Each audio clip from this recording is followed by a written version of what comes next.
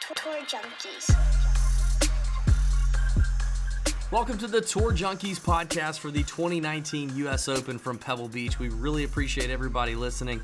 This is a great episode. We're going to kick it off talking a little bit of recap on our member guests, including a couple of inappropriate things Pat may have said to my wife, which was funny, and just recapping how amazing you listeners are and the army that came out on social media against our foe, Mark Melton. Also, we're, of course, going to get into an extensive course breakdown, some key stats, some strategy thoughts around playing DFS for the U.S. Open at Pebble Beach, as well as betting outright. So your DFS course breakdown, sports betting course breakdown starts at around the 19-minute mark.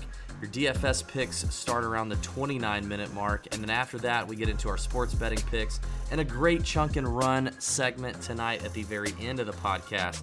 We do want to make you aware of our friends at fansharesports.com who have an amazing Father's Day deal going on right now where you get 50% off your monthly or annual subscription with promo code USA if you join fansharesports.com between now and Thursday morning of U.S. Open tee times and guys teeing off.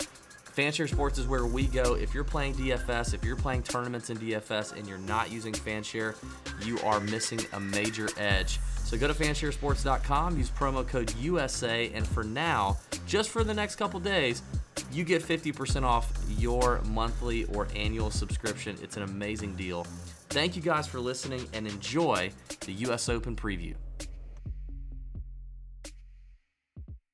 What's going on, golf addicts? It is the Tour Junkies podcast. It is the U.S. Open, our country's major championship. It's the third major of the year. We are excited. I'm David Barnett. I got Pat Perry with me. We appreciate everybody tuning in and checking out this show. It's going to be a good one. We are going to break down the U.S. Open. We're going to break down Pebble Beach, the course setup, all that fun stuff. We're going to talk a little bit of DFS. We're also going to talk some betting, some outright betting, and we're going to have a great chunk and run show at the end. Pat, I just spent a good little weekend with you. We had some face-to-face one-on-one time. Yeah. But how are you feeling? How's everything going? Feeling pretty good. A little tired. Today was a rough one at work. But other than that, yeah, I'm excited. I really cannot wait to get this tournament going. I love Pebble Beach. I talk about it every year when they play the AT&T here. And it's just, it's the U.S. Open, so I can't wait to get going and ready for a big week. Love it. Well, we're going to spend about maybe less than 1 minute recapping the RBC Canadian Open. Rory won. He ran away with it. Our picks weren't that bad, actually. I looked at our pick sheet today of the guys we called out. We actually had some nice GPP calls. You yourself had some as well. But you and I both limited our bankroll. We were not super excited about the RBC, and we were really wanting to go extra into the U.S. Open, so we did a little bankroll management. Plus, we knew we were playing the member guest at my club this weekend, so we'd be a little bit tuned out. And we both spent like a quarter of what we normally do, and we both killed it. So that sucked. It was good and bad.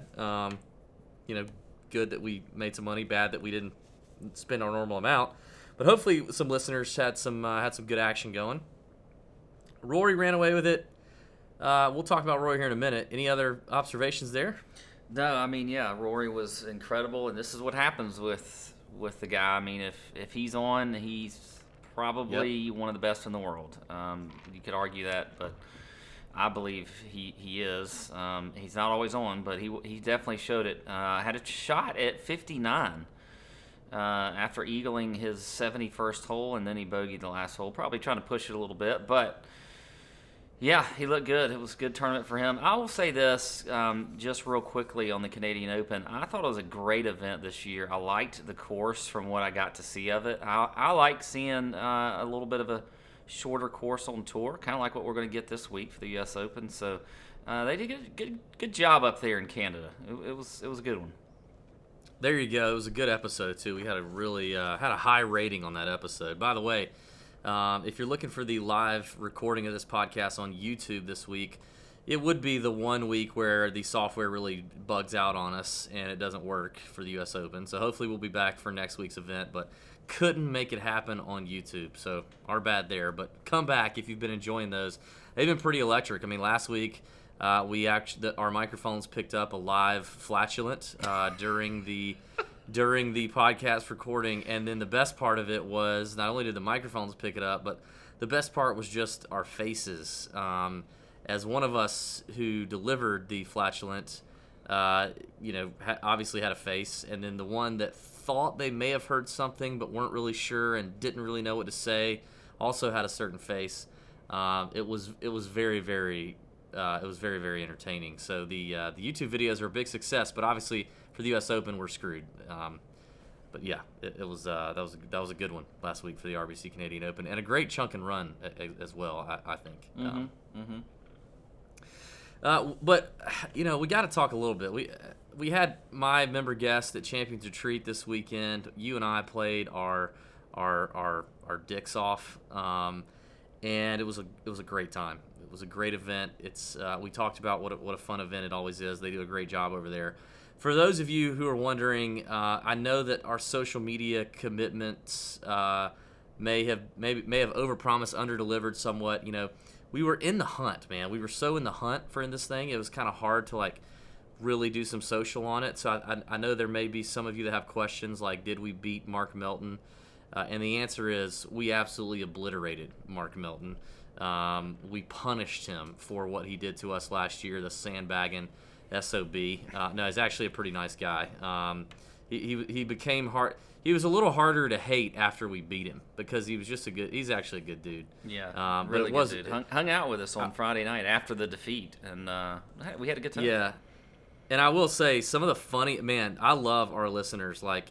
I told the story of Mark Melton and him sandbagging and beating us, and that we were really fired up, and we wanted to tear him up this week, and the DMs on Twitter and Instagram started rolling in. A few comments too on Twitter about Mark Melton, and I really appreciate it. I just want to say thank you to you loyal TJ listeners. I want to say thank you for your support. I felt like you guys were in the trenches with us, and had you guys met Mark Melton, you'd kick him down the stairs, and it felt good to know you guys had our back. Some of the comments were a little out of hand. I mean, they were kind of racy. One of my favorite comments was, and this is just the level of things that were going on and the DMs we were getting.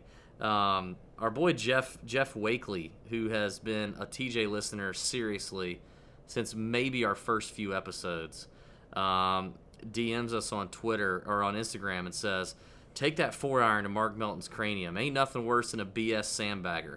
It's justifiable homicide. Sandbaggers are the lowest form of life. F Mark Melton.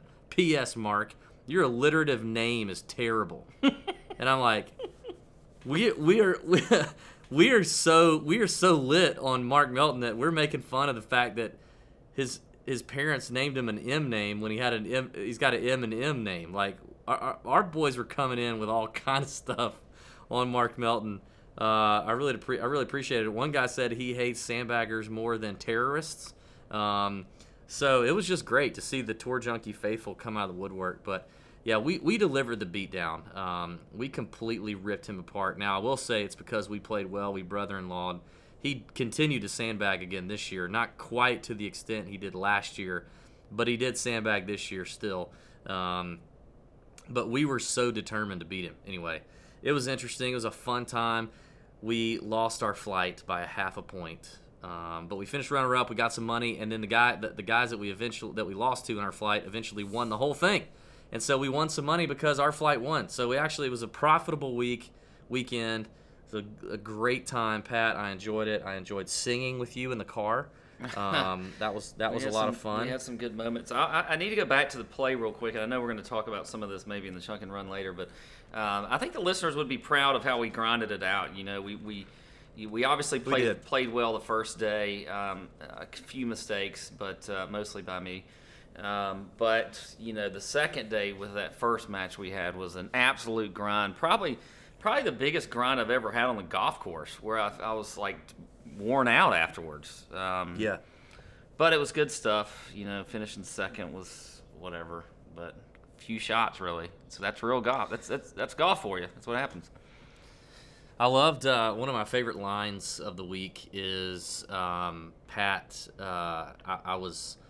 We had ridden home the night before, belting "Journey" faithfully, as loud as we can, going down the road. And by the way, I think I need to clarify this. I think I want to clarify this for listeners. I get comments about people like telling me not to drive drunk and stuff. Like I want to assure you, I am far from at the illegal limit.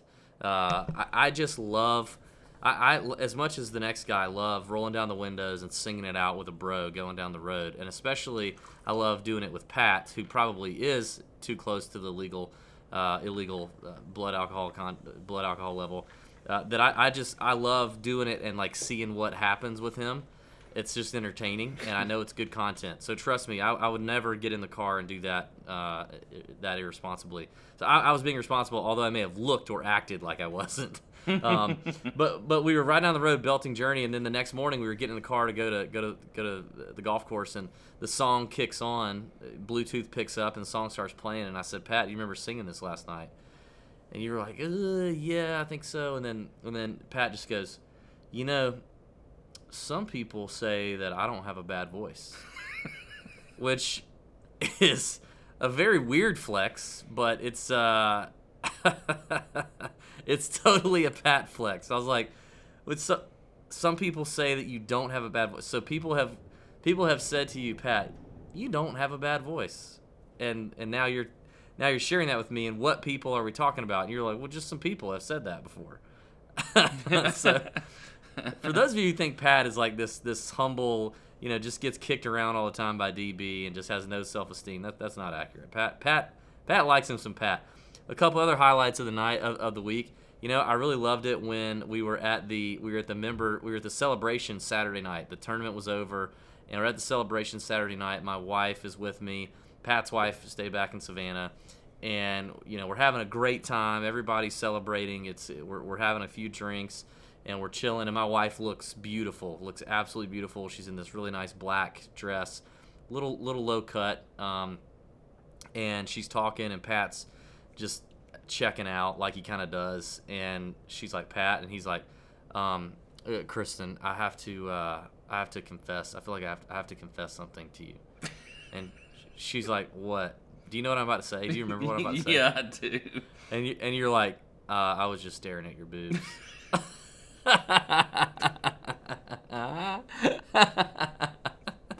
Oh, I cracked up. Kristen was like, "Pat, why are you staring at my boobs?" Like, oh God, it was so funny. She cracked me up. She's like, "Okay, Pat, well, let's refocus here."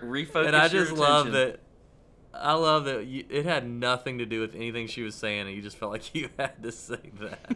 And there aren't many people that I would let kind of say that and do that. But Pat, you just have that. I don't know what it is. Like I just, it's like you, me, and Dupree. Like I'll just let you.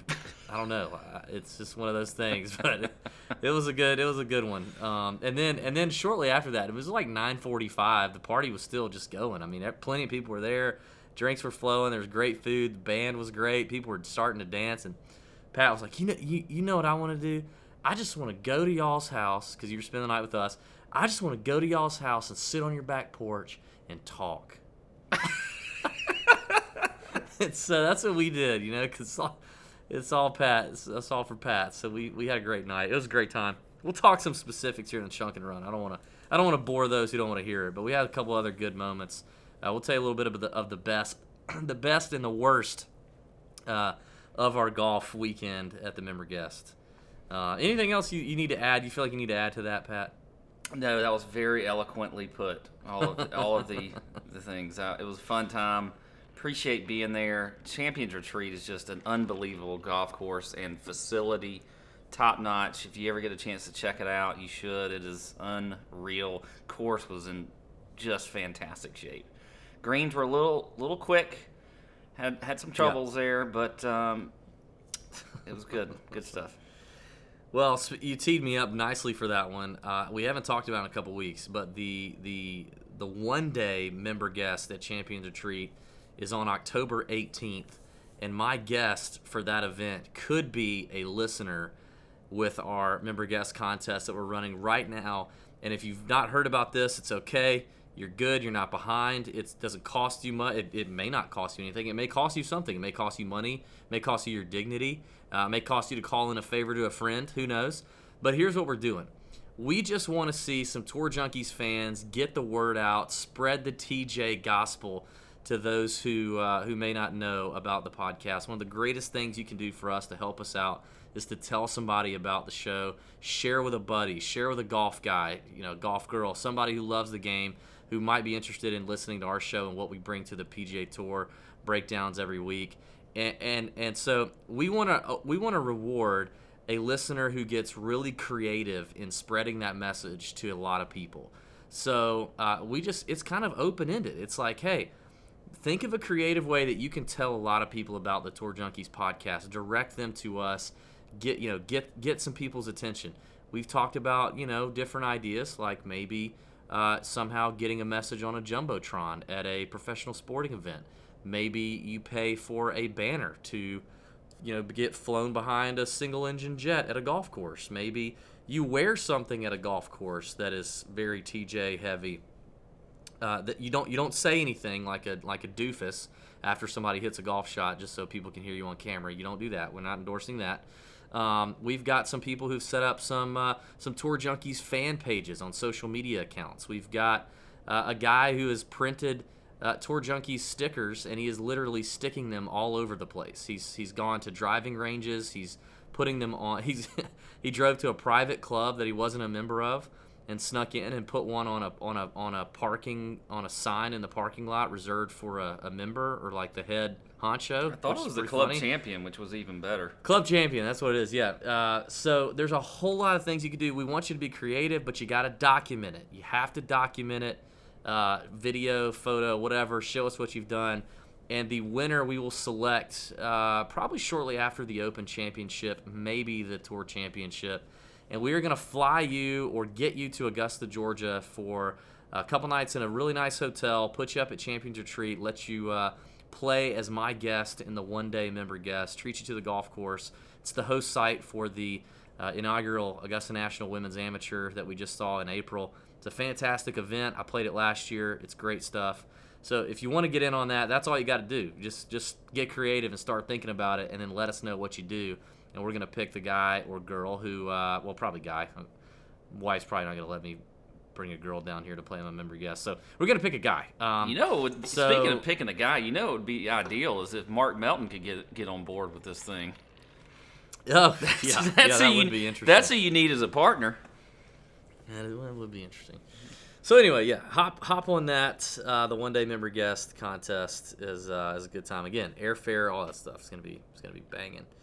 All right, Pat. I think that's it. Let's get into let's talk about this golf course, because we all know it's going to be different. It's going to look different than what we see typically at the AT&T Pro-Am in February. Obviously, it's set up different. The USGA's got their hands all in it. We'll see if they can't, if they can stop tripping over themselves and screw up a golf course. But the weather's going to play a factor. And it's a great field. I love the U.S. Open. It's probably I guess it's my third favorite major, but it's very close to the Open Championship. I think I like the Open Championship a little more, but just barely. I put it just barely behind the Open. I agree. Okay, yeah. I'm with you there.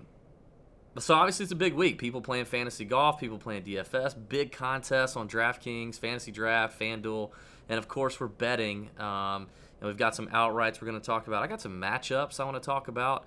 But let's go through the DFS slate first, and you tell us about the golf course, key stats you're looking at as well. Yeah, so here we are, the 119th U.S. Open Championship in Pebble Beach, California. As I've said, just an absolutely gorgeous area of the country. And we are on a classic course in Pebble Beach Golf Links. We see it every year, as I mentioned, at the AT&T Pro-Am, but it's going to be playing much different. Typically that week it plays about 6,800 yards. It plays as a par 72. But this week will be a little bit different. It's going to have a lot more teeth to it, playing just under 7,100 yards as a par 71. So one of the par 5s out there that you usually see as an easy par 5 at the AT&T becomes a extremely difficult par 4. So that's one of the big things you'll note. The green surface, it's going to be Poa annua greens. I think they're going to be running pretty quick. We know they're going to be bouncy, especially at the end of the day. So you do want to look at those players who traditionally putt well on Poa annua greens, because that will certainly be important. Speaking of the greens, they are extremely small. These are the smallest greens that they will face all year. And in that line of thinking, if you miss the greens, you are in some thick rough. We've already seen it on social media that it is, a premium to hit these greens. Otherwise, you are just in a ton of trouble. And it's the same off the fairway. You got to hit these fairways. Some may have seen, actually, if you're on Twitter, you have seen Phil Mickelson coming off his win at the AT&T Pro-Am. He talked about the course today on Twitter, just saying how it plays totally different, how he was able to hit more drivers off the tee back in, January or February or whenever that was, but now he's not going to be able to do that. The rough is much higher. They've tightened up the fairways. They're literally playing less than 30 yards wide in certain areas. So you are going to have to hit the fairways here. That is going to be huge. This is in 2010, by the way, was the last time we played this course here, which Graham McDowell won. It played as the toughest on tour that year, and it wasn't even close. It was just far and away one of the toughest courses they played. You got 4 par 3s out here, including the iconic 109-yard 7th hole. What a novel idea. Let's make a 109-yard par 3. That's fantastic. I think it's the greatest thing ever. Not every par 3 needs to be freaking 225 yards, and you got to hit driver if you're me. Anyway, 3 par 5s, including the very picturesque 18th hole. They'll finish on at 543 yards. So you may see a few folks go at that one in 2. You mentioned the weather. I'm thinking you're talking, because I haven't looked at the winds yet. I'll look at that more Wednesday. But as far as the weather itself, I don't see a whole lot of rain in the forecast or anything like that. I think it's going to be pretty dry. No. I think the course is going to be playing firm and fast, which is exactly what the USGA wants. A few other things. Top 60 in ties are going to make the cut. So, if you get 6 of 6 guys through this week, you are definitely going to probably be in the money. I can't even imagine you not being in the money if you get 6 of 6 guys with so many people in this field. Stats for me, always looking at form. Driving accuracy, I mentioned. Greens and regulation. Definitely scrambling for the folks that, if you do miss these greens, you're going to have to be getting yourself up and down. And anytime we're on a U.S. Open course, you've got to make pars. You got to avoid bogey. So I looked at bogey avoidance as well. It's just something, when I'm maybe deciding between a couple people who is not, getting themselves in a ton of trouble making a big number. So I looked at that also. Past champs real quick. We've got Brooks 2 years in a row at Shinnecock and Erin Hills. DJ at Oakmont. Jordan Spieth at Chambers Bay, and then the suddenly resurgent Martin Keimer at Pinehurst number 2 in 2014. Last 2 at Pebble Beach, I mentioned 2010 we had G-Mac. DJ, by the way, was second, and then 2000, of course, was Tiger, winning by 15 freaking shots. Els was second that year at 3 over par compared to Tiger's 12 under par. So there you go. That's Unreal. The course rundown. Unreal. Yeah.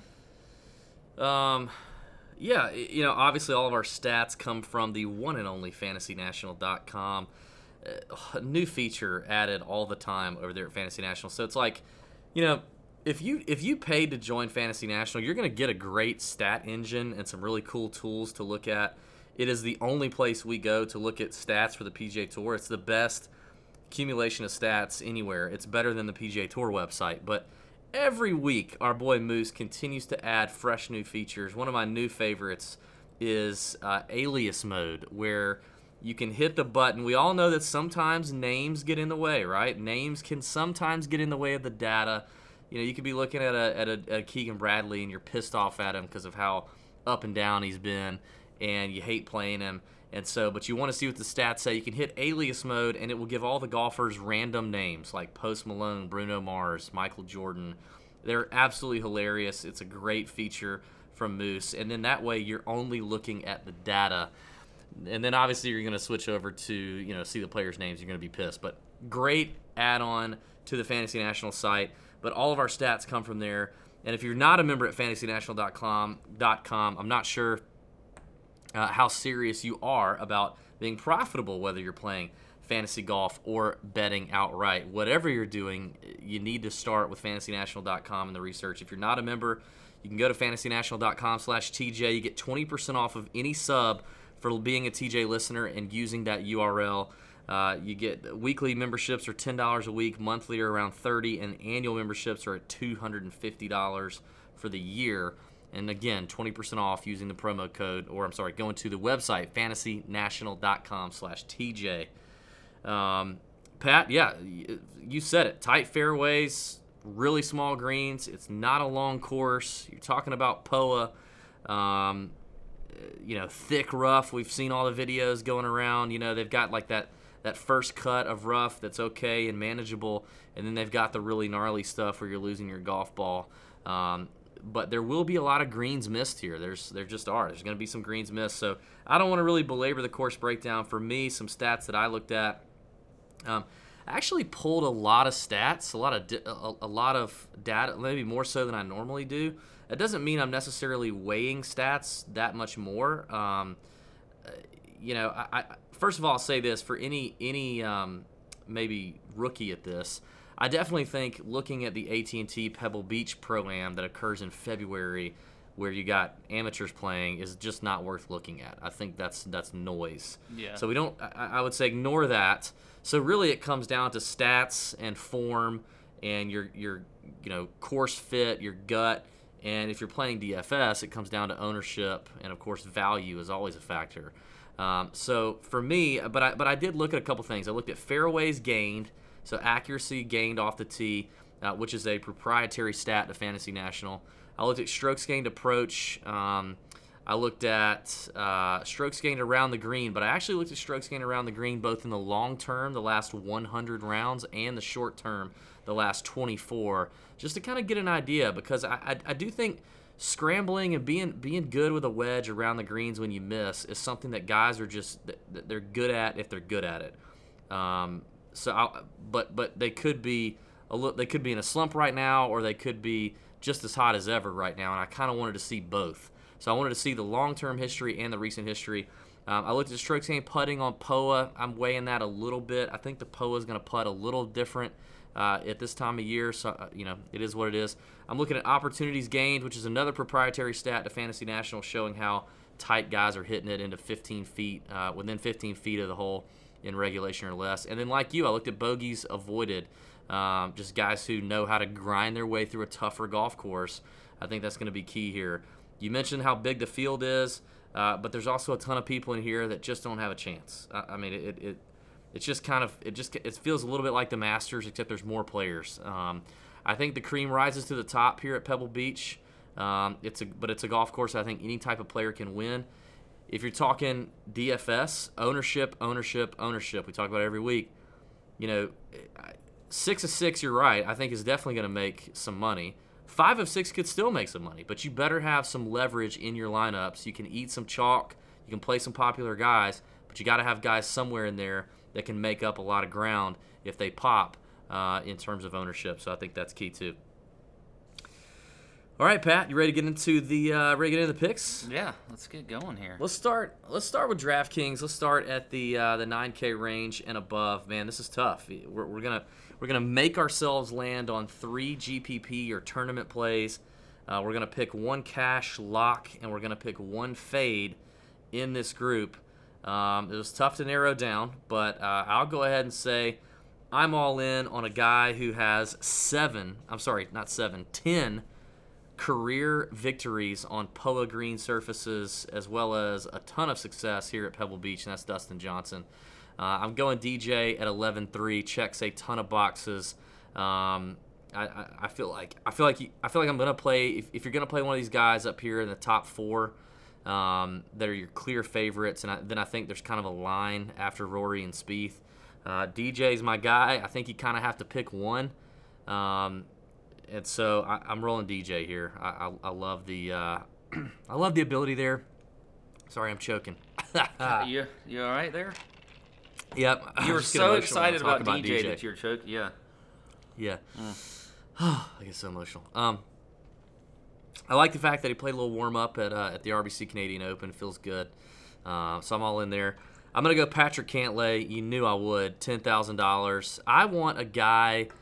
I think of all the things I looked at, I do think iron play is number one. I want a guy who hits it on the money every single time in the center of his club face, and that is what Patrick Cantlay does. That is what the numbers say he does, and that is what people that we know have watched him play on the PGA Tour, as some caddies we've talked to, some players we've talked to, all talk about how absolutely solid this kid flushes it every time. You know, we talked about weather. There doesn't look to be a lot of weather right now, a lot of wind right now, but we also know that can change in a flash at Pebble. And whether there's weather or there's not, Cantlay can play in this. And at 10K, coming off a win a couple of weeks ago, his second PGA Tour victory, I don't care how chalky he is. I'm taking a lot of Patrick Cantlay. And then, by the way, he is my cash lock as well if you're playing cash in DFS. Then I'm going Ricky Fowler. I was kind of late to Ricky Fowler today as I was doing a little research. But, you know, he checks a box with the irons. He checks a box on courses where you kind of have to grind it out. He avoids bogeys well. Finished 14th at the Memorial a couple weeks ago. 4th at the Wells Fargo a few weeks back. You know, I know he's not won the major, but I think there will be a first major for Ricky.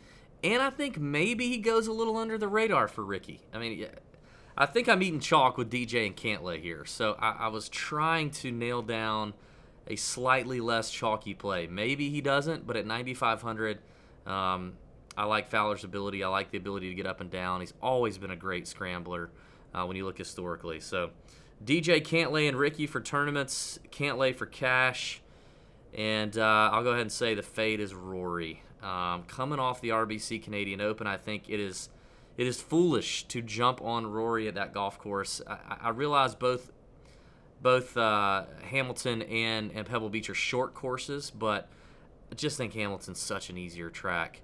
Rory doesn't do great on these tracks where you just really have to grind it out. I think he prefers a track where you can just go and make a boatload of birdies and just light it up. And you know, I'm just not feeling it. I'm guessing people will jump on him. Being at 10.5, that's a pretty good price for him. So I'm out. He's not great in fairways gained. Obviously, he's going to be clubbing down a lot here. He's also not great on POA. If you're looking for some stats there that don't really check out. And honestly, I mean, even the recent results have been, missed the cut at the Memorial. Backdoor to a top 10 at the PGA. He's just been a little sketch. So I think you got to plant your flag with those top 4 guys. I plant it with DJ. And the only one I could come up with a better reason to fade out of those top 4 is Rory. So that's it. Wow. So we have 0 players that are the same in this crowd. Wow. So you listeners are going to have a tough choice here. You're going to have to try and sorry about that. Yeah, sorry about this. But we'll start with Roy. I actually do like him in GPPs. I mean, I think coming off of a performance like he just had, I like playing him when he's confident. I haven't played him in majors all year. I've kind of faded him because he just, again, hasn't really shown us a ton in the majors and is really disappointed. But I do like the price a little better here at 10.5. I don't know when he was. I mean, he could. There's no way he's possibly been the 4th price guy in a major yet this year and in a while. So I think that price is good. And you mentioned fairways gained. Yeah, he doesn't necessarily check the box, but he does check the box a whole lot better than DJ does in that stat category. And everywhere else is just solid. I mean, you look at strokes gained approach. He's 3rd in the field. Greens and regulation. Of course, that's going to kind of marry up to that strokes gained approach. He's 4th in the field. He's 2nd in the field in bogey avoidance. So I just think Rory, this and the POA stats, I agree. I mean, it's something. I mean, I just said it. You got to look at it. but I could be wrong. But he doesn't play a whole lot on like that. You get a lot of the Poa on the West Coast, and you remember for the longest time he really didn't even start his season until they got to Florida and Bermuda Greens and all that kind of stuff. So I don't really know exactly how he putts on Poa, but he had it. How did he putt last week? Because it's probably damn good. Yeah, he putted. He gained 6 strokes last week at the RBC. Yeah, which was on Poa Green. So I like that too. The fact that he was, got to experience Poa leading up into this event. He was low owned at the RBC Canadian. He was 12.9%. I mean, I don't think it's going to be that way this week, but I don't know. I think he is a good GPP play. So I will definitely have him in some lineups. Also, I like just above him too. I like Tiger. I've pretty much ridden him all year when it comes to the majors. I mean, across the board, he literally. You can look at DJ, Koepka, Rory. And Jordan, if you want to throw in Jordan up here in the stats or whatever, over 10K. And all of them have some flaws in major areas except for Tiger. I mean, across the board, except for maybe 46 in the field and strokes gained off the tee. Other than that, everything I looked at, every stat, he's in the top 25. That's fairways gained, that's scrambling, that's proximity, strokes gained approach, all of it. I mean, his iron play has been absolutely fantastic this year. You talked about it with Cantlay. It's the same with Tiger. And I know he missed the cut at the PGA Championship. That's fine. We've continued to get lower ownership than I thought we would get at majors from him, and I think we might get it again this week. So at 10-7 on DraftKings, Tiger will also be a GPP play of mine. And then I'm dropping down, in the 9K range, and I'm going Justin Thomas. And he scares the heck out of me. Sometimes I think that's what's going to, if you want to win a tournament, you got to play a scary guy. He showed us a little more last week with the top 20 finish at the RBC Canadian. He said he's healthy. I believe him. I don't think he's got any issues with that wrist anymore. Checks the box. Let me ask you this. Let me ask you this on Justin Thomas, because I looked at that, and he does. He checks every box. He really does. He checks every single box. Maybe this is just a total overreaction, or I'm reading into this too much, or whatever. But I see those. I see the videos of the rough out there, like the nasty stuff.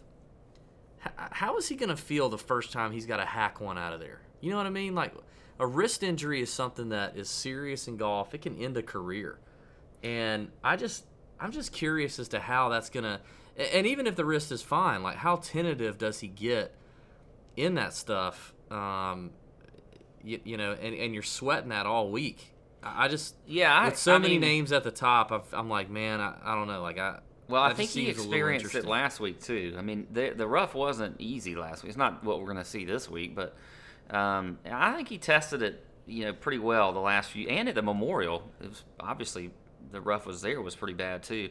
But he pretty much lost strokes at the Memorial in every single aspect of the game, but totally turned it around last week at the RBC Canadian.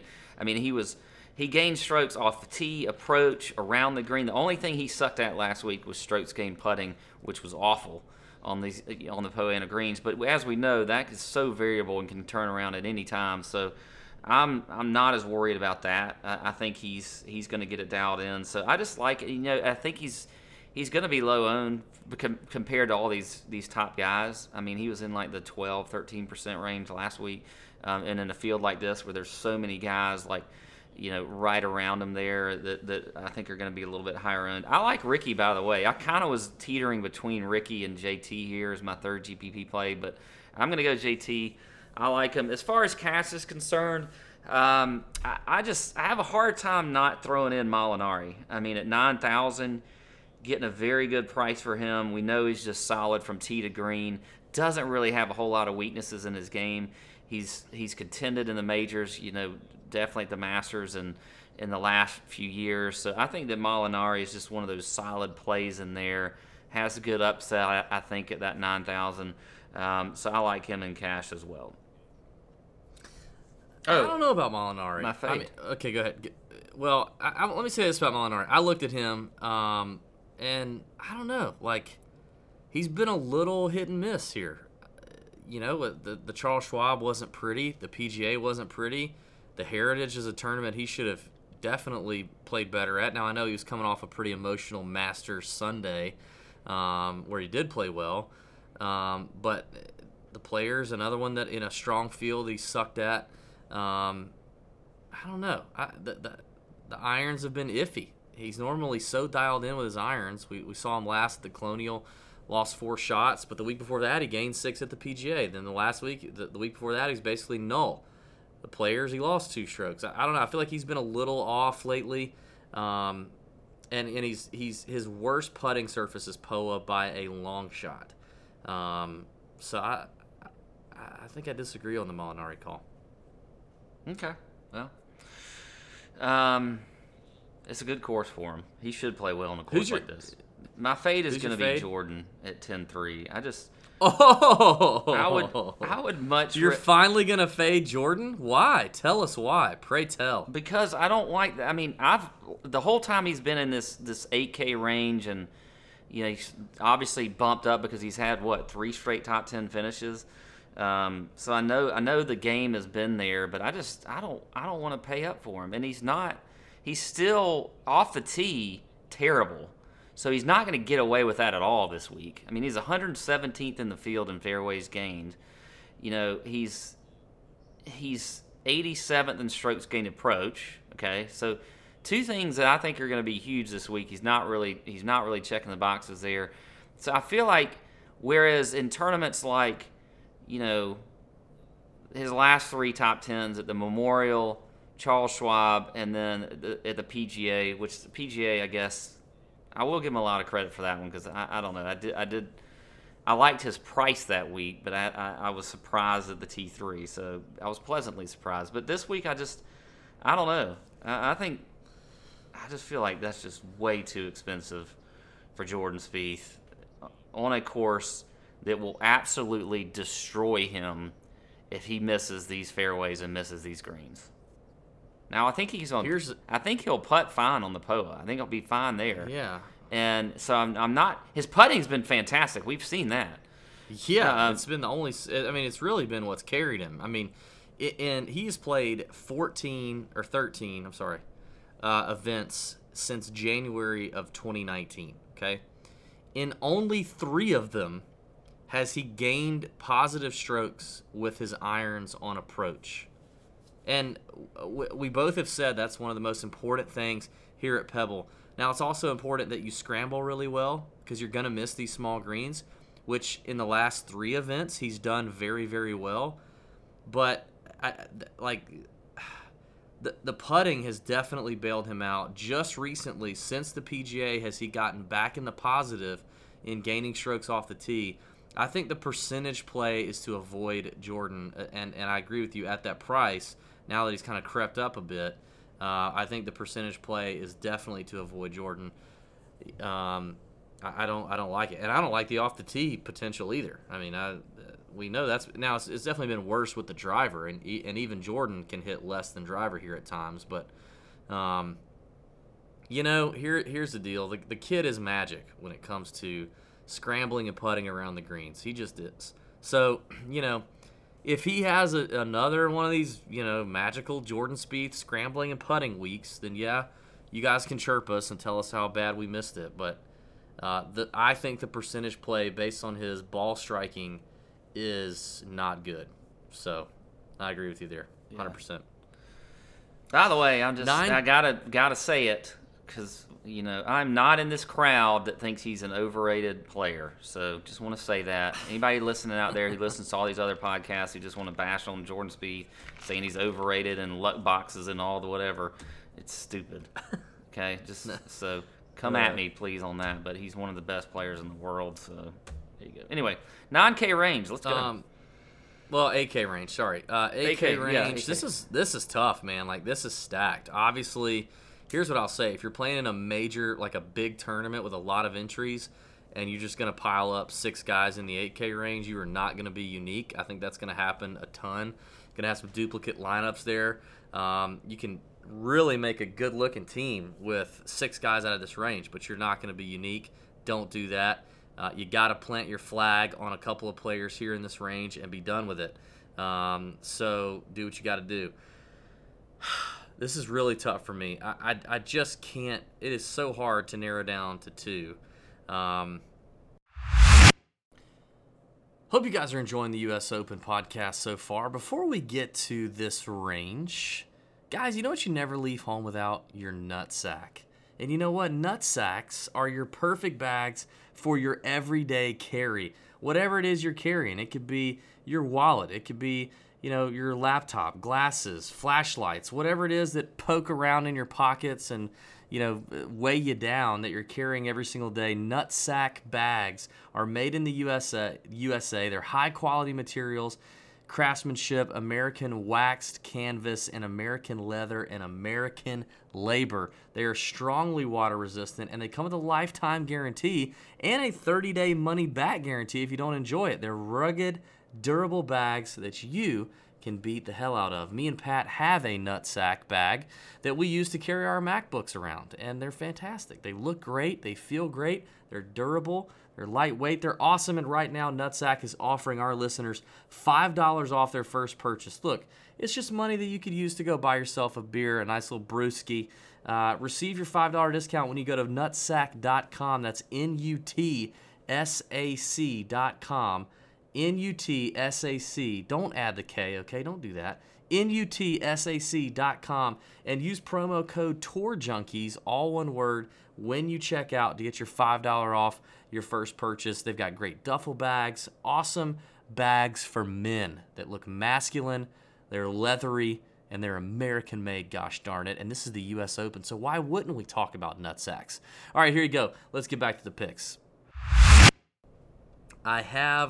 Tell you what I'll do. So one of them, you sent me a text last week that when the pricing came out, I know, and saw Hideki at $8,800, you knew I'd be licking my chops, but for fantastic reason.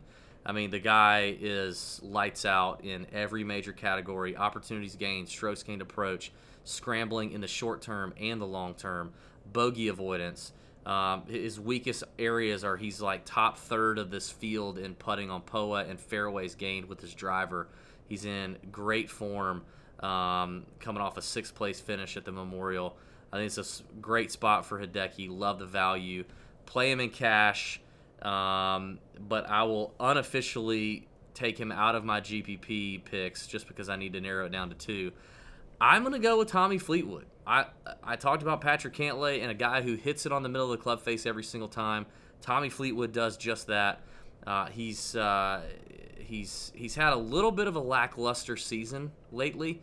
A little bit underwhelming compared to what we thought Tommy Fleetwood was going to do. Obviously, saw him play well at the Players, but hasn't really done much since then. But I like him in tournaments. I like the potential, ownership leverage you get in Tommy being a coastal course, being a little bit maybe getting windy. Good scrambler, good ball striker, loves to grind it out on tough golf courses. I mean, I think the winning score here is going to be like 2 under, maybe 1 under, maybe somewhere between like 1 and 3. I like him there. So I'm going to go Tommy in tournaments, and then I'm going to drop down to Kuchar at 8,500. He's just checking boxes. I knew he'd play well at the RBC Canadian coming off the missed cut at Memorial. I like where he stands there. He checks every single box except for really recent. He hasn't done well scrambling. Strokes gained around the green hasn't been great, but everything else is tops in this field. I think Kuchar, yes, he'll be chalky, but I think you play him. But I also endorse Hideki in tournaments. But officially, I'm going to go Tommy and Cooch as my 2 8K tournament plays. And then I'm going to go Hideki in cash. And my fade is going to be Tony Finau. I don't like the scrambling ability of Finau. It's not good in the short term. It's not good in the long term. I just don't like Finau's up and down abilities. I love him from a ball striking perspective, although it hasn't been great. It hasn't been the Tony Finau that we were used to seeing last year.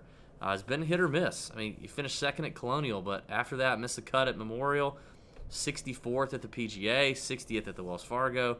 I'm out on Finau. All right, well, now we've got a little more agreement going here. I'm going to go ahead and just get Finau out of the way. I'm totally with you. He was my fade for this week. Also, if you look at driving accuracy, he's 130th in the field there. So 118th in scrambling. So just not. I don't see it for him this week. I just think this is not the course to play him on. With you on Hideki, he is one of my GPP plays for all the reasons you said there. So, and I like Fleetwood as well. I think Fleetwood's a good play this week. But I'm going to go down here to Adam Scott. I like him at 8,600. Has just been playing extremely well lately. Pleated pants and all. The last two events at the second place finish at the Memorial, 8th place at the PGA Championship. So I just think Adam Scott is, he's sort of, I don't know, he's had a little bit of a resurgence this year, and I like where he's at. So I think at 8,600, that is a good price for him. I would almost look at paying him in cash, or playing him in cash, but I think the cash play is Paul Casey, and you could probably play him in tournaments too, but. Across the board, his stat, he's like Tiger when you look at his recent stats. I mean, it's just not the worst he is 35th in the field in scrambling over all the things I've looked at and mentioned on this show so far. So I think Paul Casey at 8,300 is just it's a little too cheap for him. I know he had the withdrawal a couple weeks ago at where was it? Charles Schwab, but I'm okay with that. It was 29th at the PGA. Underperformed a little bit, but he was a little bit higher price then, and then a T4 back at the Wells Fargo. So I think Paul Casey's just a good, solid play. And I'm going to go ahead and I have to take an extra play here because I think if there's any time when he's going to finally do it, despite the terrible form, everything else. It's Phil, yeah, at 8,200. I definitely think you can play him as a GPP tournament play. He's going to be low owned. He was 5.6% owned at the Memorial, 3.6% owned at the PGA Championship. If he just pops one time, he can do this. He can do it. I believe in him. So this is the gut play. And by the way, this is golf, okay? We've talked about this week in and week out. You just cannot predict everything. And I think I just have a good feeling about Mickelson having a good week. Okay. Alrighty. Bonus play. There you go. Who's your fade again? Finau was with you. Oh, you're with me on Finau. Mm-hmm. Okay. I didn't know if that was your formal fade or if you were just kind of somehow agreeing with No, that. it was my formal fade, and I said I was going to go ahead and get it out of the way since you had that was what you finished up talking about. So it keeps everything what you said fresh in the mind of the listeners. And so what I did there was I just compounded upon that with who was written down as my fade. Okay, see how that works? Yeah, that's good. Well, since you're so chatty right now, why don't you start off the 7K range, the toughest range in here. Oh, God, this is so hard. I have a feeling... We need 3 tournament plays, a cash play, and 2 fades. All right, so I'm going pretty out there with some of these plays. I think there are a couple guys in here that could be pretty chalky. Actually, I'll start with the chalkiest play, who I do like as a GPP, and that is Webb Simpson. How can you not? I 100% agree. Yeah, there's no reason you can't like him. I mean, it's a good course fit Perfect for him. For him. Yeah, he's in good form. I mean, everything about Webb at this tournament, it points towards him. He's won an Open Championship before, so he's got the experience there. So he is, to me, just I don't know. He's my a cash and a GPP play. So I'm going to go ahead and just say there you go. All right, this is where it's going to get a little squirrely for you folks, and can't wait to hear David's comments here. But I got a couple guys that I like, and one is the guy that, as long as he just starts the freaking tournament, and that's Louis Oosthuizen at 7,900. Like him this week. He comes to play in majors, man. 28th in the field in fairways gained, 6th in strokes gained around the green. He didn't come to play at his last major. He finished 60th. And I'm just saying, typically he comes to play in majors. I'm not just going off of is one major. 29th at the Masters him coming to play when it's a field of like 84 people, 24 of which are worthless? When he's 24 of which are worthless. When he's in that 7,900, yeah, I do like that. And also, if he comes to play in U.S. Opens, he's at 7,900. He's finished out of the last 4 U.S. Opens. He hasn't finished worse than 23rd. That's pretty good for a guy at that price. Now, I know they play a different course every year, obviously, but that's being consistently good at a major tournament. Guess what?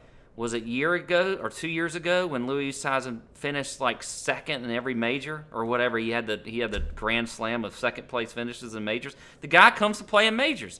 If you want to question that, then come at me. That was for his career. That wasn't in 1 year. I'm just saying, do you even watch golf? Louis Oosthuizen comes to play in majors.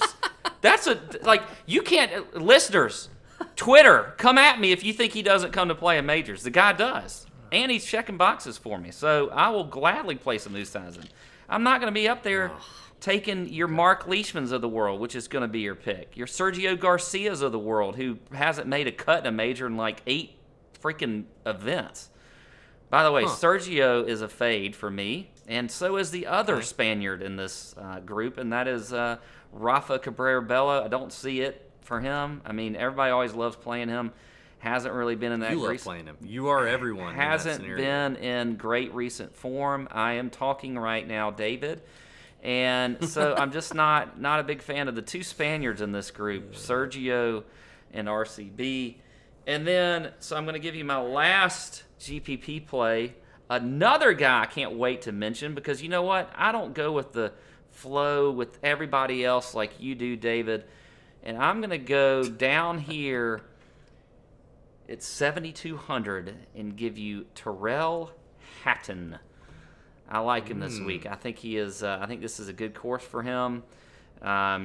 He's checking boxes off the tee. He's checking boxes in fairways gained, proximity, greens in regulation.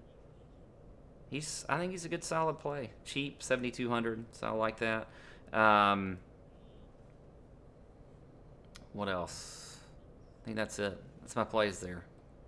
By the way, Hatton has been in, finished T8 at the Charles Schwab, which was another sort of shorter tight Hatton's course. played good. T33 at the Memorial. So I just think he's a good kind of cheap play. There's a lot of guys in here, by the way, when you're looking at the 7K range. I mean, and there's a lot of guys too that they're going to be chalky, like Jim Furyk up there right above Hatton. I mean, if you're wanting to pivot off of a chalky Furyk, look at Hatton. He's your guy right there.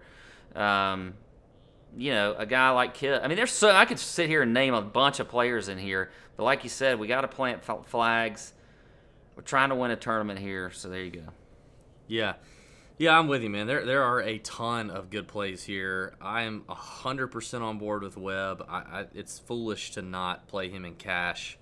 Tournaments, he is going to be really chalky. We'll see what it shakes out to be. But I'm with you. I like Ian Poulter, who has not played great in his last 2 events. But if you look at the strokes gained data, it's been close. It's been real close. He hasn't lost it by a ton. He hasn't just totally crapped the bed. But before that, he was on quite the run of performance. Historically, he is a fantastic scrambler. Hasn't done that really well in the last 24 rounds, but historically a really, really solid scrambler. Fairly accurate. Another guy who, well, as you say with Louis, plays well in majors, can play well on tough golf courses. And I think he is going to be overlooked. I think everybody's happy about Shane Lowry right there at 7,500, who granted has been playing really well. I think everybody's going to be itching to play Brandt Snedeker, who does check some boxes. I'm not saying I don't like Snedeker. So I think Poulter is actually an interesting pivot there at $7,500. It's hard to avoid Henrik Stenson now. I'm kind of on the Henrik. Well, I was on Henrik Stenson. We were both on Henrik Stenson last week. But the chalk bomb kind of debunked that a little bit. However, he still had a good week. I know he's going to be chalky. I just love the iron play and the iron ability for Henrik here on a possibly tough course. So I'm going to Webb, Stenson, and Poulter. I definitely like some of those guys in that in the lower portion of things. I like Kevin Na a little bit. I'll just throw him out there, and I don't mind the Tyrrell Hatton play. So with you there, my two fades are going to be Bubba. Don't love this place for Bubba. Don't love the that it takes driver out of his hand, that he loves to hit so much. Don't love how he's scrambling you right now either. It's not good. Don't love how he's scrambled historically throughout his career. It's also not good. So I'm out on Bubba, and I'm out on Martin Keimer. You know, I was out on Martin Keimer last week, and I know he played well, or was it the week before, where he almost won at the Memorial. But he's historically a pretty horrible chipper. Like, he's known to be a pretty horrible guy with a wedge in his hand around the greens. I know he's a good ball striker. He hits his irons well. I'm not buying into Martin Keimer. I'm not interested in playing him, given the recent finish at the Memorial. So I'm out on him. Don't like the scrambling abilities there of old Keimer. Sucks on Poa too. So I'm out on him and his glistening biceps. So there you go. I'm with 6K you on Bubba, range. by the way. This is not a course for Bubba. Yeah. I got a handful of guys in the 6K. I think there's some interesting names down here for sure. I think there's some value to be mined down here, and some guys that actually have a chance of, maybe giving a top 10, top 15. I think you can see that every now and then at a U.S. Open. I don't know how many of these guys have a chance to win, but there's a handful of guys I like down here. I'm going to start with Chez Reavie. The old Chesticle is he loves West Coast. He plays better on West Coast, I think. Very accurate off the tee. Good ball striker with the irons as well. He's played in some big events before. Can kind of carry his own on the PGA Tour. 14th at the PGA Championship, which to me kind of came out of nowhere. I mean, that's not really a course that would suit him all that well. Now he did putt his balls off there, but he's an interesting play at 6,900. I think he could be a little under the radar. And then I like Erik van Rooyen. We were on him last week. Both of us liked Van Rooyen a lot. From a course fit perspective, I don't know how much he really fits this thing. He hits the ball a long way. His greens and regulation numbers aren't great. He's a pretty decent putter, pretty decent scrambler when you look at the European Tour. But I just like the upside. The guy's played super well this year on the European Tour and on the PGA Tour. I think he's confident. I think he feels like he can compete in a field like this. So actually, I think of all the guys who have like top 5 upside here, I think it's Van Rooyen. He just played the Canadian Open, finished 20th. Played the PGA, finished 8th. Played the Open Championship last year, finished 17th. He's played well in WGCs. He's played in big events. I think Van Rooyen has a very interesting top 10 upside in the 6K range. And then finally, I'm gonna give 2 more guys right below him. Bernd Wiesberger. I think you gotta feel the Bernd a little bit, man. The guy's coming off, he's coming off a win just a couple weeks ago in Denmark. He's competed in a ton of majors. In fact, this will be his 20th major. So if you're thinking that Bernd hasn't really played in a lot of majors, he has. He's got a lot of experience. He's kind of hit or miss. He's kind of like miscut or top 20, but that's kind of what you're getting down here in the 6K range. 74% green and regulation percentage on the European Tour. Bernd just finds a way to get it done. He's a good scrambler. He's a good iron player. He avoids bogeys well. He's just a grinder. So I think Bernd's interesting. And then finally, I'm going to go with a guy who I came on to late last week, very late last week, and had him in a couple of lineups. Old Colin Morikawa, UC Berkeley grad, former #1 amateur in the world, finished 14th at the Canadian Open last week. I think he's a good young talent, man, that a lot of people need to start knowing his name. He's a 67 Hundy. Played really well, really well at the Canadian Open. Struck his ball quite nicely. Gained strokes in every category, including on the putting surface. He's just a solid player. And I think he's just a young kid who ain't real scared of a lot. And I think he's going to come out here on the West Coast, place he's familiar with. And I think he's got an interesting upside as well at 6,700. So there you go. Wow. Throwing out some Colin Morikawa. Mm-hmm. A couple of interesting facts about him, by the way. He was an All-American every year at Cal, and you know what? I think guys like Matthew Wolff and Victor Hovland, who's in the field, sort of overshadowed him a little bit. But I read a little blurb about him today, and he actually in his pro debut, so he was an amateur, but his pro debut finished second in a Web.com event. That's pretty freaking incredible for your pro debut. That's tough to do. He's a Walker Cup guy. He's a talented player. Yeah, he's a really talented player. Very talented. Yeah. So I like that play. With you on Ches Reavie, by the way. He was one of the guys I had written down. I wrote down 4 guys. So Ches was one of them at 6,900. Also, the other guy that you mentioned, Erik van Rooyen, I think he is definitely in play at 6,900. Like you said, he is a long hitter of the ball. He's great off the tee. But, top 15 in greens and regulation and accurate. So, I love that about him. So, I think he's a good play there. Also, I've been on this guy just, week in and week out, and he's living up to it, and that's Jason Dufner. He's top 10 in the field in driving accuracy. He's 21st in strokes gained approach, 7th in greens and regulation. I mean, the guy's just... He's been playing solid, so I don't really see this is another good course for him. You look at his last 4 events. He's got 1 missed cut, but 2 top 10 finishes. He finished 4th at the Wells Fargo. He finished 7th at the Memorial in a very good field. So I think Jason Dufner's definitely in play at 6,900. And the last guy I'm going to give you is Scotty Scheffler, playing extremely well on the web.com this year. His last tour event he played was the Byron Nelson, where he made the cut and finished T35. But it's just been absolutely fantastic on the web. He's going to be done with the web, by the way. He's done with that soon. It's going to be all PGA Tour for him. He's that type of player, that type of talent, a great putter. So I think that's going to serve him well this week. So I like some Scotty Scheffler. Again, a young kid, won't be afraid of this atmosphere, though, with the amount of experience he's got on the web.com tour. So those are the 4 guys that I had as plays this week. By the way, I'll mention there were some additions to the field this week, and I don't know all the names off the top of my head, but one of the guys who is a friend of the podcast and a guy we love, Joel Damon, came in at 6,700 when they put him in here.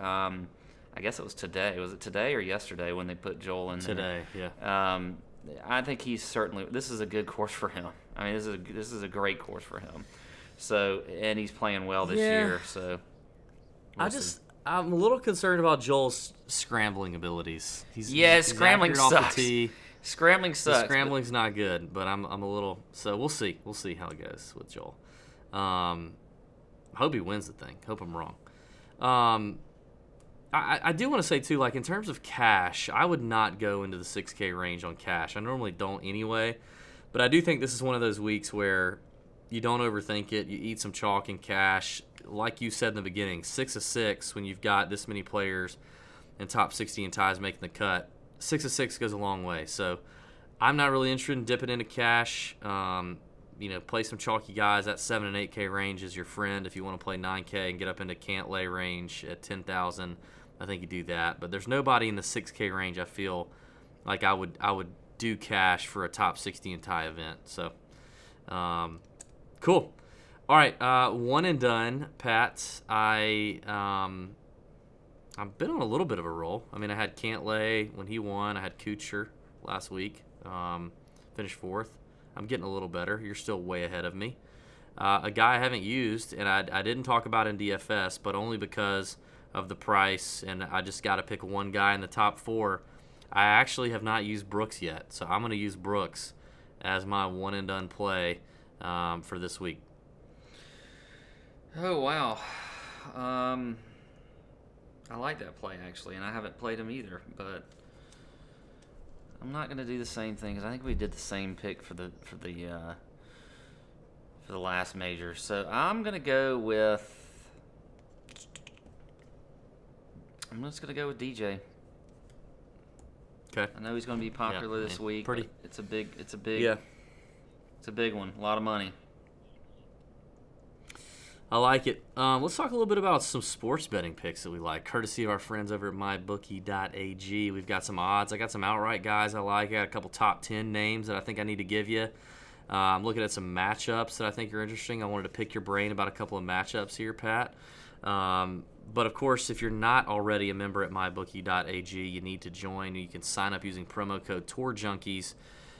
When you sign up if you're a new member, and you got to deposit at least $50 to take advantage of the 50% deposit bonus when you use promo code TOURJunkies on mybookie.ag.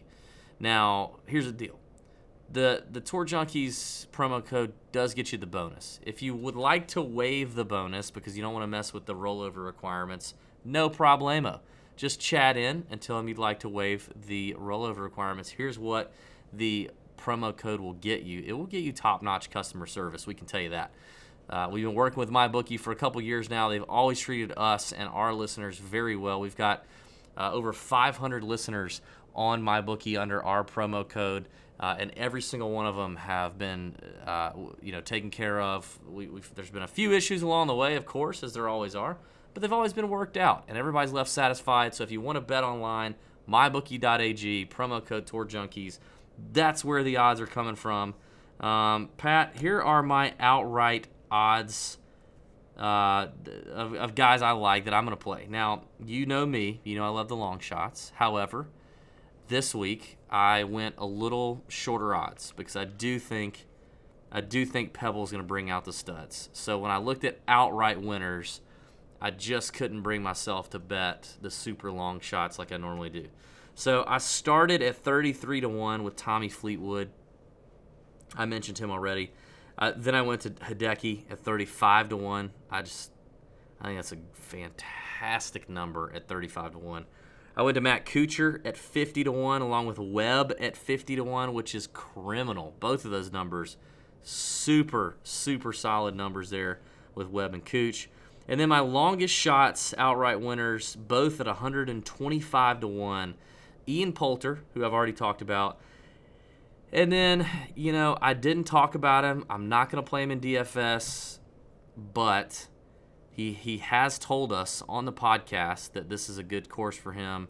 He's an accurate player. He's a gritty guy that can play on tough courses. He's a good scrambler, and that's Kevin Kisner at 125-1. I want to have a little bit of exposure to old Kiz. So those are my outright bets. And I'm with you there too on Kiz.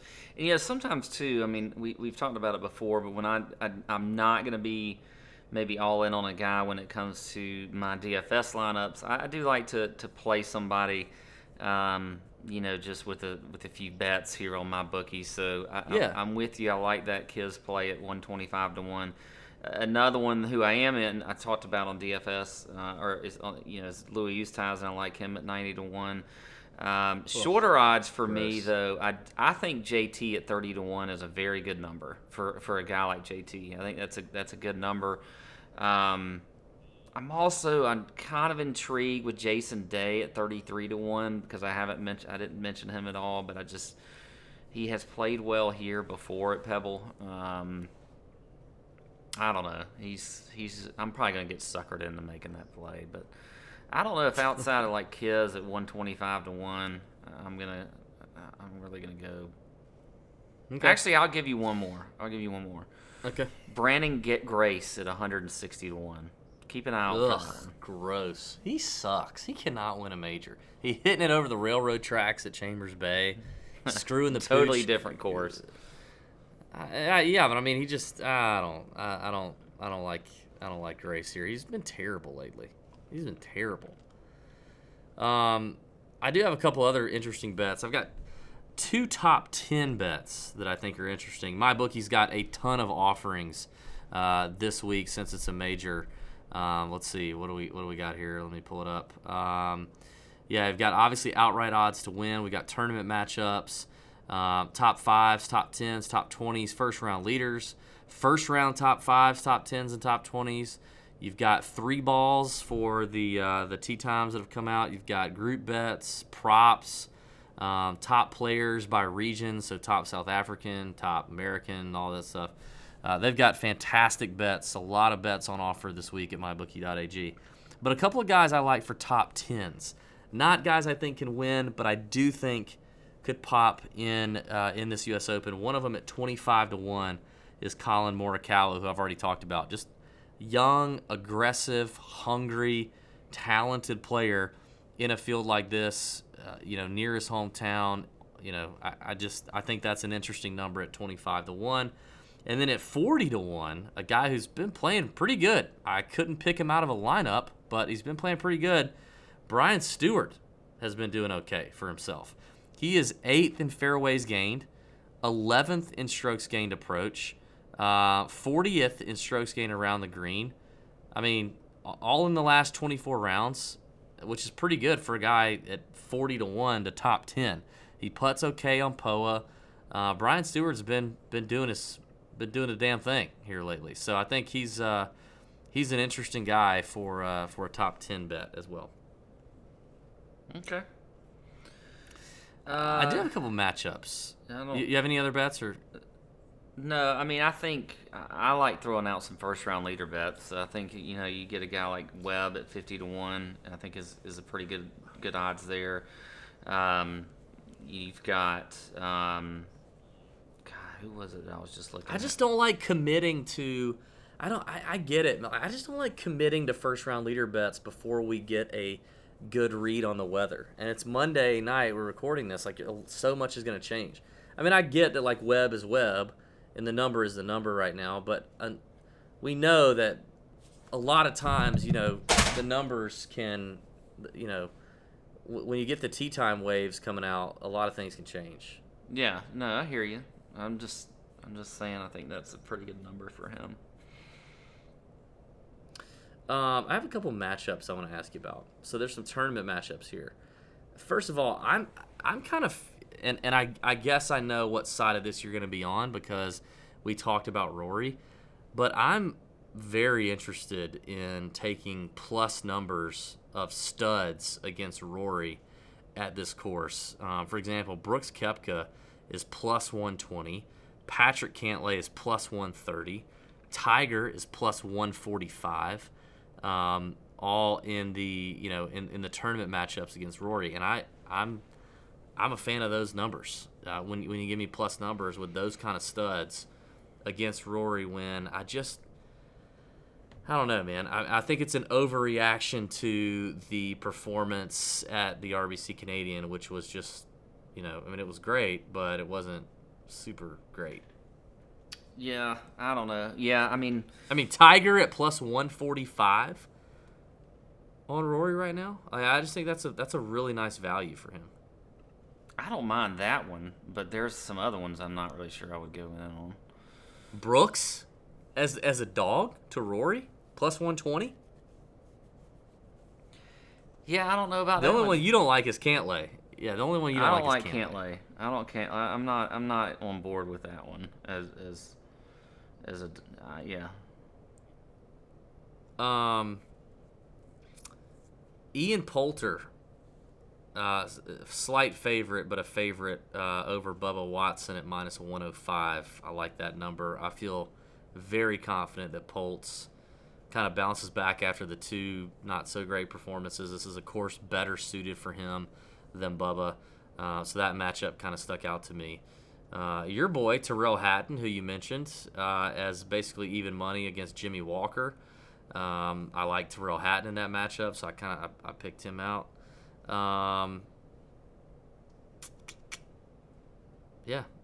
Webb Simpson as a major favorite against Tony Finau. But I know it's a bold call, but I think I'll take it. He's minus 145 over Finau. I'll jump on that. Any thoughts on those?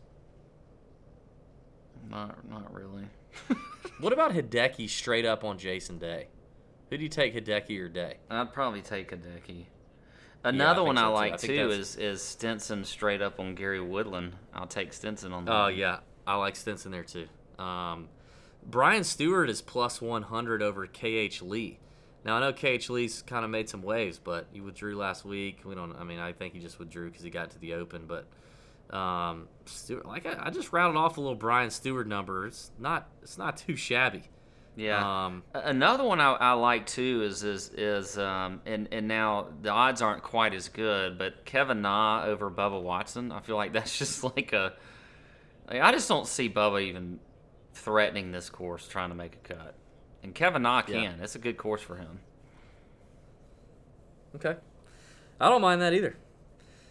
Nice. All right, those are the picks. It's going to be a great week, Pat. Let's get to the chunk and run and button this bad boy up. In the chunk portion of tonight's podcast, we have describe the best shot and the worst shot of your partner's member guest week. We played in the member guest. We talked about that. What was my best shot and what was my worst shot of the week, Pat? Do you remember? Gosh, I don't know if I remember.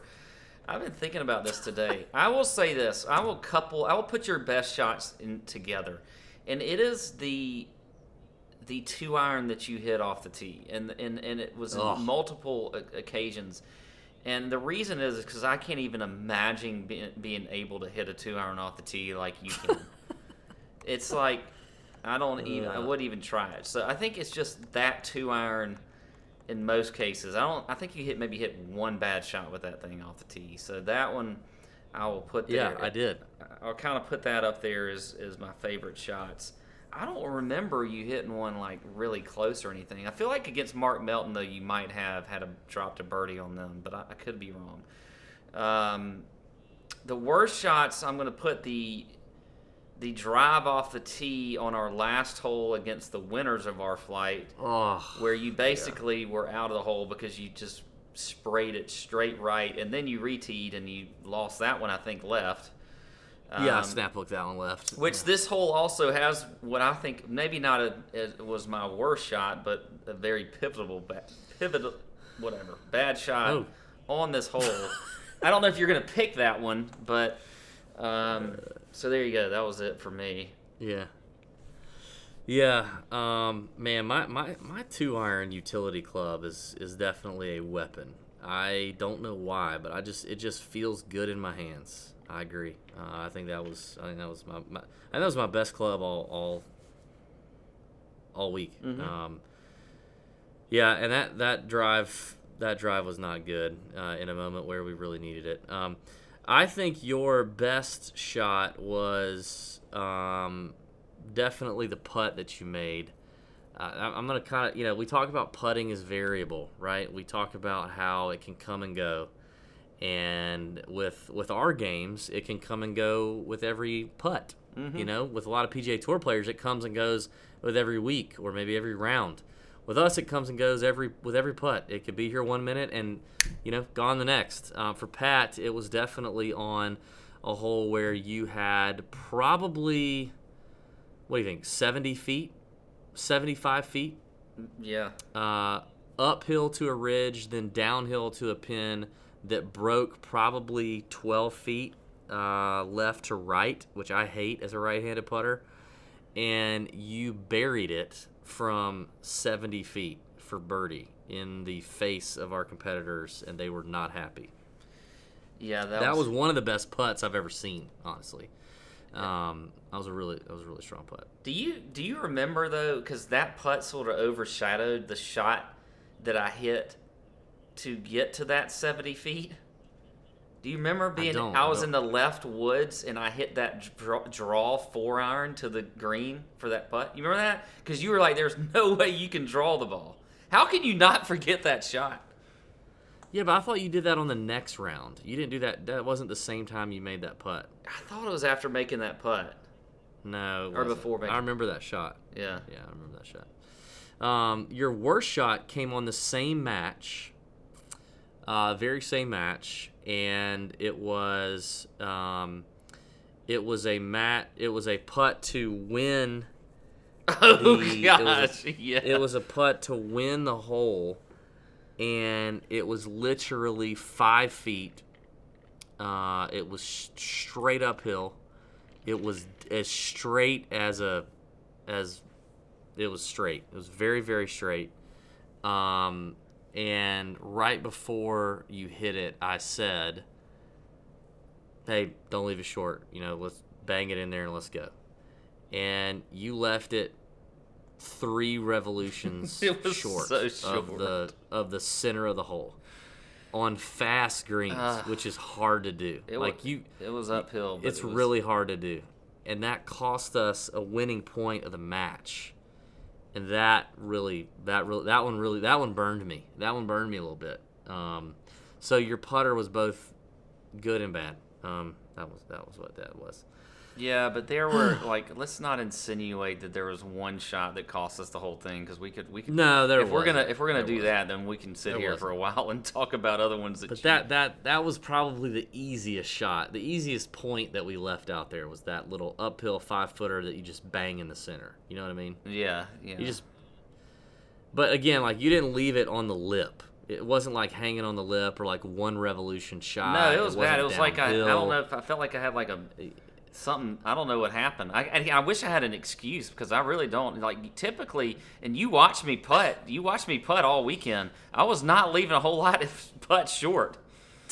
No, you weren't. I mean, You weren't. anyway. Okay. So the chunk and run portion that we're doing right now comes at the end of every podcast, where the chunk we talk about one thing golf related that is not betting on the PGA Tour or any of that, which we just did, and then the run portion is about anything else. And we ask listeners to submit these questions.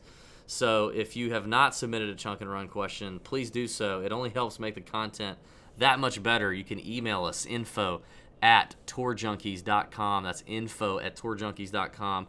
Send us your chunk and run question. Make it fun. Make it interesting. Make it clever. Make it appropriate. Or maybe not. We will filter those out. So, this is a good one. I like this one a lot. Pat, you've got a gun pointed at your head right now, okay? And you have to recite the words to one song without missing a single word. What song are you reciting? You cannot miss a single word. What song are you reciting? Oh man.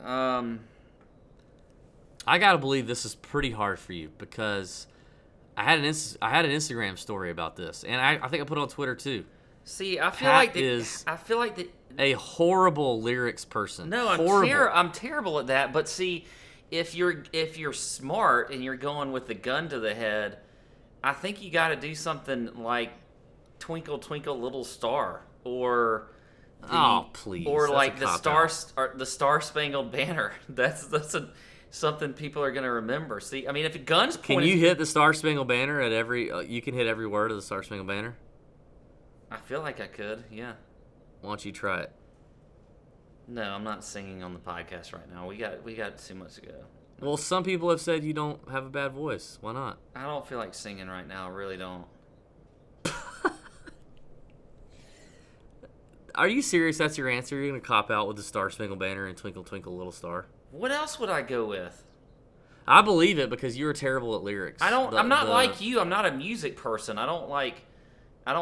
But some people have said you don't sing bad. And I was also seriously growing up, I never like you said it. I don't.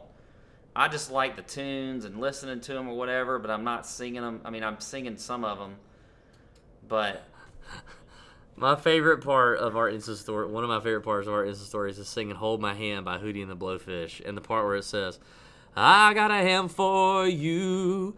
Pat sings loud into the microphone. "I got a hand on me."